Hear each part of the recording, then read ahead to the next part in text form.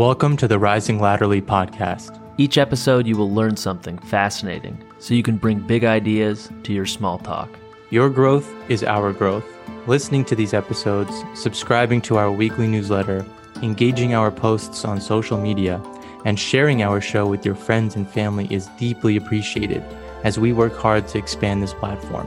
You can also visit our page at buymeacoffee.com to contribute what you think the show is worth. To the folks who are taking this step, we can't thank you enough. Look for the link in our show notes for more details about how you can support and follow us. And now, please enjoy this episode. Here's a piece of news that I wanted to bring to the surface for you. The world's biggest carbon removal plant is operating now, and it's removing carbon dioxide from the air, which is really cool. I actually think it's really cool because it's something that Lawrence Krauss talked to us about back in March when he joined us to talk about his new book, The Physics of Climate Change. And here we are, it's actually happening. So here's the quick scoop. There's a geothermal plant that's powering all of this, but it's called the Orca Carbon Capture Plant, and it's in Iceland, and it started sucking carbon dioxide out of the air on September 9th of this year, 2021. And the full operation actually extracts CO2 from the air and turns it into rock. So I saw this in The Economist. I don't even know if people still read The Economist. The only reason I realized I still had access to it was because I saw a recurring credit card charge. I was like, oh, I should probably check this out. So I started reading The Economist recently because of that. But anyway, as the story goes, there's a company called Climeworks, and it has developed chemical filters which snag CO2 when air bases flow through them. And when it's heated, they release the CO2 again, which generates a stream of gas that's then handed to another firm called CarbFix. CarbFix pipes the gas to nearby wells, mixes it with water, and pumps the resulting carbonated water into the bedrock. The thing is this, though, in Iceland, the bedrock consists almost entirely of volcanic basalts, which contains minerals that react with carbon dioxide to form calcium carbonate, which is the main ingredient in limestone. So that's the process going from extracting CO2 out of the air and turning it into rock in Iceland specifically. So I think it's important because it's clearly a step in the right direction.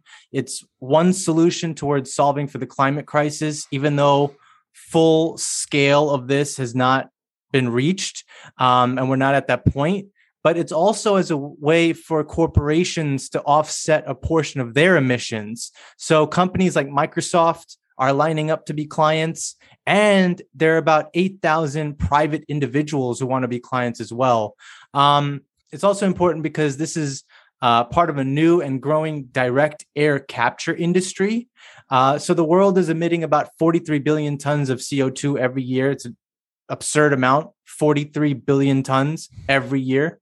And now there's 15 direct air capture plants that are operating worldwide. They're capturing about 9,000 tons per year out of the air. I think this machine that I'm talking about right now might make it the 16th operating one, and it is designed to capture an additional 4,000 tons per year. But, you think about it, considering how nations across the globe are trying to reduce their carbon footprints, you could forecast that this direct air capture industry might become a thriving industry because of demand for technology, demand for equipment, and demand for better results. Because let's face it, 13,000 tons per year is really a great step in the right direction. But as I mentioned, we're putting out 43 billion every year. So it's pretty small right now. But I think it's just one of those things that means it's going to grow in the future. And so now that you know that this exists, you can talk about it. I think it will resonate. Imagine you're talking about ESG, whether it's with clients or because it's one of your own preferences, that could shape the conversation. Think about it from a portfolio construction perspective. You might find different companies that are handling different parts of the supply chain this specific supply chain. And if you look deep enough, maybe you can find, potential investment opportunities there as well. So that's important there. Obviously, people are talking about green initiatives. So now this is just an extra data point to add to that conversation. And if you're already Googling direct air capture industry, you're probably discovering this brand new portal and you might end up being a part of it. Maybe there's something interesting there. So the feeling that I had when I read this, other than the fact that we continue to talk about stuff that feels futuristic and relevant, is actually one of empowerment. I felt a spark of creativity and innovation. It was flowing through me. I read the article. I realized that there's like these people that are working on this project and they're trying to solve a big problem. Mm-hmm. And I know for a fact it was probably a roller coaster ride for them. I imagine the trials and errors that they went through. I imagine how crazy it must have sounded to be like, we're going to pull CO2 out of the air and we're going to pipe it into wells. It's going to get mixed with water and then it's going to be pushed into a bedrock and then it's just going to be stone. So I think it's fascinating. And it's just proof that there is a creator inside of us. And this is a reminder that that little creator needs a little love and attention, and that we were born for this. We were born to create. We were born to imagine. We were born to love. And that's really what I got from that story. So I thought that I would share it with you. Absolutely, man. Thank you for doing that. I think I didn't really know much at all about direct air capture before you told us about it. So I appreciate that. I think that's really promising. And if that number can continue to climb from 13,000 to 100,000 to 1 million, I'm sure they're going to be more innovative and more efficient as time goes on. And for that to make a dent in the billions of tons we're putting out in the atmosphere, that'd be awesome. That'd be really awesome. I actually have a story as well that I read this week, which was some other good news in humanity's fight against climate change. A little bit different in scope, a little bit smaller in scope, but I thought pretty inspiring as well. Italy has been doing some really interesting work in the Italian Riviera, which is the coastline between Nice and Florence. To give some context, the Mediterranean Sea is a sort of microcosm of what's happening in the rest of the world's oceans. It's a very delicate ecosystem, and scientists at this point fear it will continue to grow hotter and more acidic as ocean temperatures rise, which can lead to more extreme weather inland, not only in Italy, but also in France, in Greece, in Spain, really that whole region, by way of things like tornadoes, wildfires, bouts of heavy rainfall, which they've already been starting to see, especially this last year.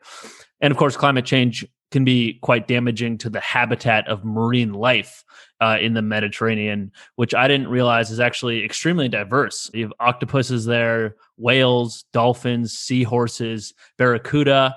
You got a lot of wildlife there in the Mediterranean currently affected by rising temperatures and changes in the pH balance of that water. So what marine biologists in Italy, actual researchers for the Italian National Agency for New Technologies, Energy, and Sustainable Economic Development, what they're doing and what they've created there in the Santa Teresa Bay off the Italian Riviera is actually the first underwater living laboratory. So why is it a living laboratory? Because they're actually using living aquatic invertebrates known as bryozoans, native to that habitat, as live sensors to monitor the rising acidity in the water. And as temperature rises, so does the acidity. So by way of monitoring the acidity, they can infer rises in temperature as well. So I started looking further into this and trying to get a better understanding of these bryozoans, and I found them to be really fascinating marine life. The individual bryozoans are just these microscopic little worms. Individually, they're no more than like 1/25th of an inch. But what they do is they all group together to form these much larger animals. In some cases, they group together to form these large membranes. And the ones I found online look to be like over a foot long. So you imagine all these hundreds of little worm-like, tiny microscopic organisms coming together and they form this blob that's like a foot long. It looks like something between halfway between a brain and a rock. It's this big, dense, slime-filled, gelatinous blob. And in the case of the bryozoans in the Italian Riviera, they actually come together to form this large sedentary shell. It looks just like a single shell, but again, it's a colony of hundreds and hundreds of these tiny little organisms bunched together. And what the bryozoans do is they use the natural carbonates in the water to grow their shell. So as acidity goes up, there are less carbonates in the water, which means the growth of these biozoans slows. So when the scientists monitor the growth of their shells, they're able to use these creatures as live sensors to monitor changes in the overall composition of the Mediterranean Sea. As the shells slow in their growth, it's more acidic. As the shells, the speed of their growth increases, and there's less acidity in the water.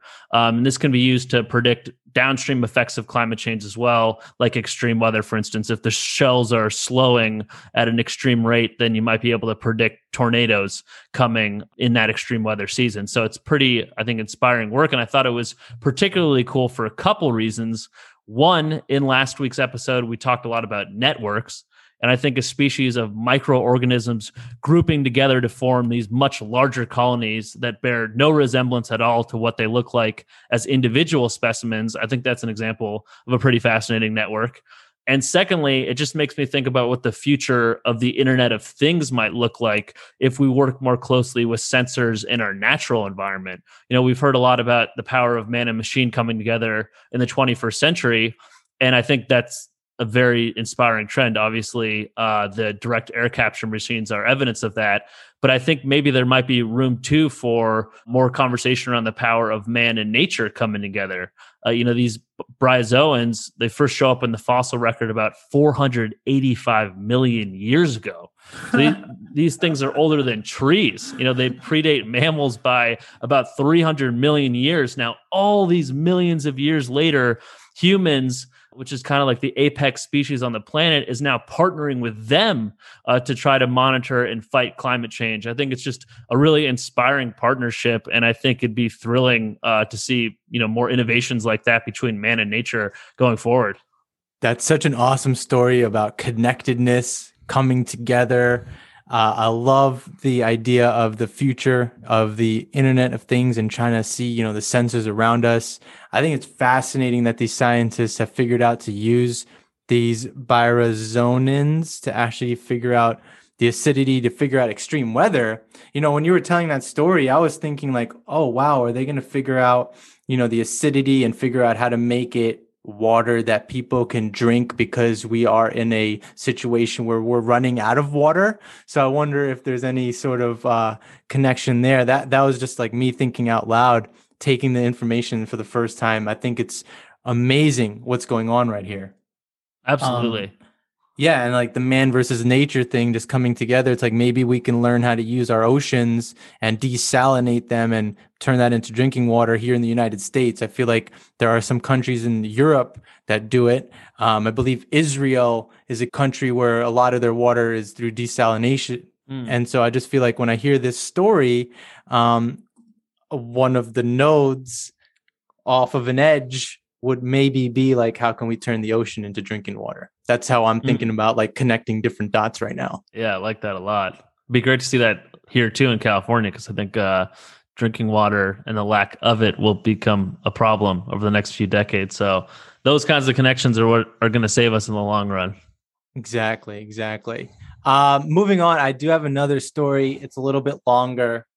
This one is about Chinese fishing fleets that were caught near the Galapagos Islands. The headline was Great Wall of Lights, China's sea power on Darwin's doorstep. Of course, I clicked into that. It turns out to be a fascinating story. Some of you may have already heard of this. It was delivered by the Associated Press. But the AP and Univision, they accompanied a patrol boat for 18 days to observe up close for the first time the Chinese distant water fishing fleet that are on the high seas off of South America. You can Google this and read it for yourself. It's pretty gripping. But a patrol was prompted. Actually, last year, there was international outcry over this because apparently hundreds of Chinese vessels were discovered fishing for squid near those islands. I missed this news. I had no idea this happened. But imagine, you can clearly imagine the uproar when hundreds to maybe thousands of ships were seen around those famed islands because people were fearing the impact on the biodiversity. But apparently, China's kind of forced into this deployment so far out because it's actually decades of overfishing that have pushed its fleets further away from their mainland. And so, you have that going, and then you have the fact that this is actually an industry in China that they take pride in it the way that the US used to take pride in their space program. So, it's one of those things where like the wider it gets, maybe it's working in the favor in terms of messaging that is being delivered to their people. Interesting. Right. And look, it's hard to criticize a specific country like China because, Europe and the United States have also been raiding the seas for decades as well. But the sheer size of the fleet is what's causing the latest stir. And there's fear illegal fishing is going to soar because there are thousands of boats on the seas right now. It's a dark story with dark sides. Of the 30 vessels the AP observed up close, 24 had a history of labor abuse accusations, past convictions for illegal fishing, or they showed signs of violating law. 16 ships either sailed with their mandatory safety transponders turned off, they broadcast multiple electronic IDs, or they transmitted information that didn't match the listed name or location. 6 ships were owned by companies accused of forced labor, including one vessel whose crew said that they had been stuck at sea for years. So this all reminded me of our conversation with Benjamin Lohr last year about his book, The Secret Life of Groceries, and specifically about how modern slavery is existing in our supply chains. And in that book, we learned about how the Thai fishermen were out at sea, so people here in the States could eat shrimp cocktail. It's like stories like that are tied to this current news. And then I started thinking about it from the animal's perspective. We've talked about animal consciousness and intelligence before on the podcast. And now imagine the sound of the mechanical jiggers that are pulling the catch from the oceans. Think about the sounds that could be heard like hundreds of feet away. Think about the smell of the water. And as you're approaching it, imagine the squids blowing their ink sacs one final time, trying to avoid their final fate. It's crazy. And this was written in the article, and I was like reading it. I'm like completely gripped by this story. It turns out that fishing is taking place mostly at night. Each ship is just turning on hundreds of lights as powerful as stadium lights to attract these squid. And the concentration is so intense, you can see space satellite images of them online. It looks like a little city in the middle of the ocean. Wow. It's crazy. You should Google it and read more about it. The writers did a really, really good job. The point of sharing it right now is, I think, first to remind folks to be grateful for what we have and be grateful that you're not stuck at sea. Be grateful that you're not in a forced labor situation. But it's also to add to the sustainability conversation. I mean, this strikes me and probably you as some unsustainable behavior in a really unregulated market. I imagine it's incredibly difficult to do anything because how can you really distinguish between what's a legal fish and an illegal fish when you're eating it?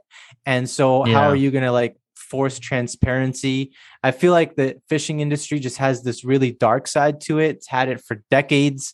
And especially when you think about the world is demanding a product and there's just so much forced labor that's going on behind the scenes. So again, just a reminder that right now in at least the United States, there's some freedom to the choice you have in terms of the industry you're in or what you want to be a part of.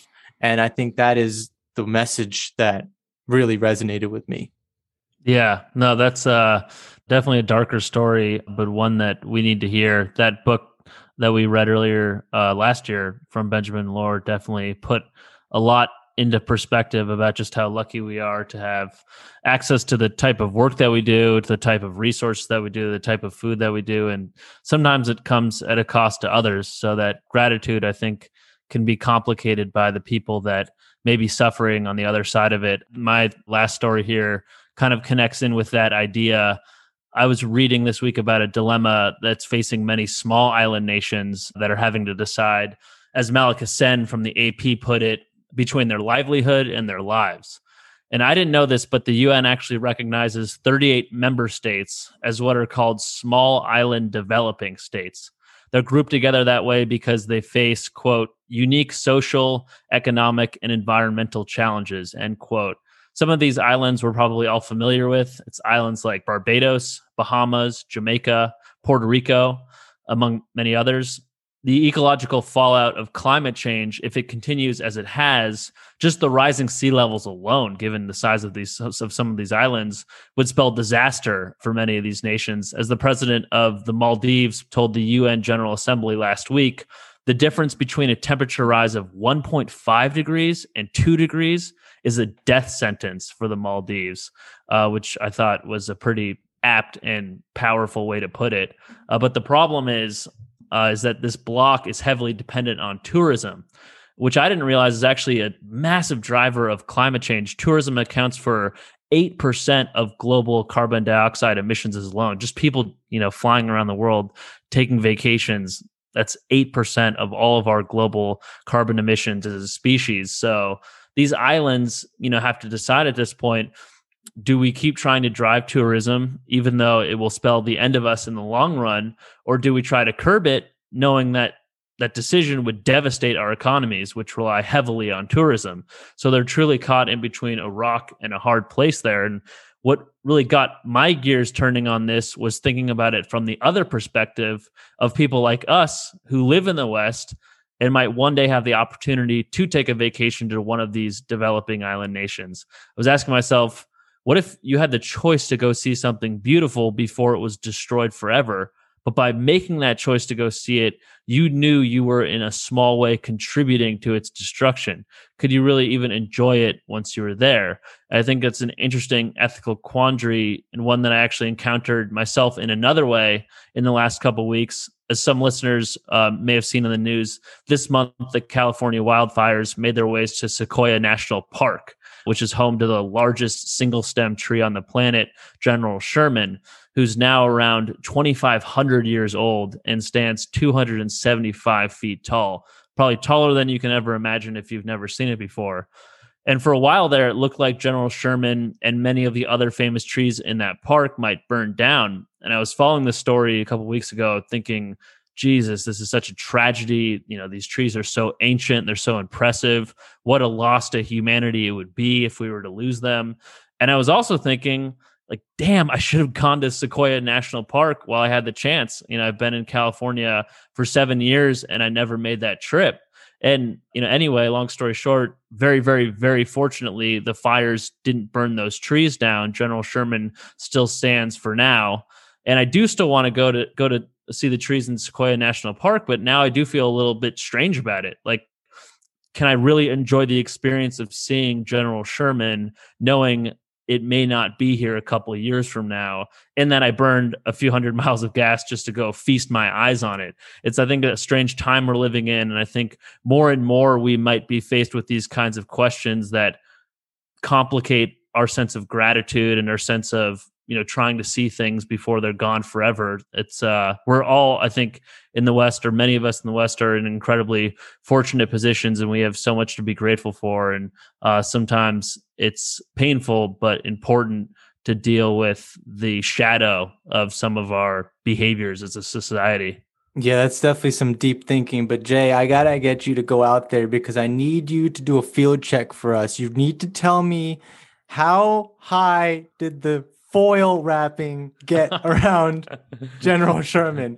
Is it like your human height high, or did we get up there? Because on the TV screen, it looks like that's like a 6-foot man got, maybe have gotten on a ladder and wrapped it in foil. But no, I think what you're on is a really interesting point with the travel to go see something, but on that way, you're contributing to just, the CO2 released in the air, the carbon footprint. But it's just one of those examples of, again, going back to the tourism concept, great for industry, bad for people. And I think it's an example of even some of the stories we shared today, right? You had stuff that was great for humanity, but also stuff that's bad for humanity. And so I feel like we're just constantly living in this pull and push of what are you going to do? I mean, the thing is that you still have to live your life and have the events that you want to have because you're trying to make your lifespan as memorable as possible. Exactly. And, if you think about your carbon footprint, I mean, you're not going to walk everywhere. Yeah. It's not feasible, right? But if you're conscious about it, I think you could still make that balance of, I got to see enough things in real life with my own two eyes, and I don't necessarily feel bad about contributing to these massive storms that are headed our way.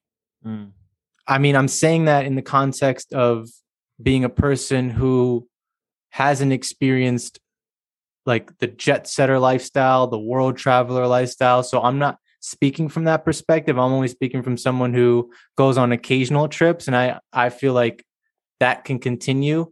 But if you're someone who is used to traveling the globe and all of a sudden that question is posed to you, go see your therapist. Yeah.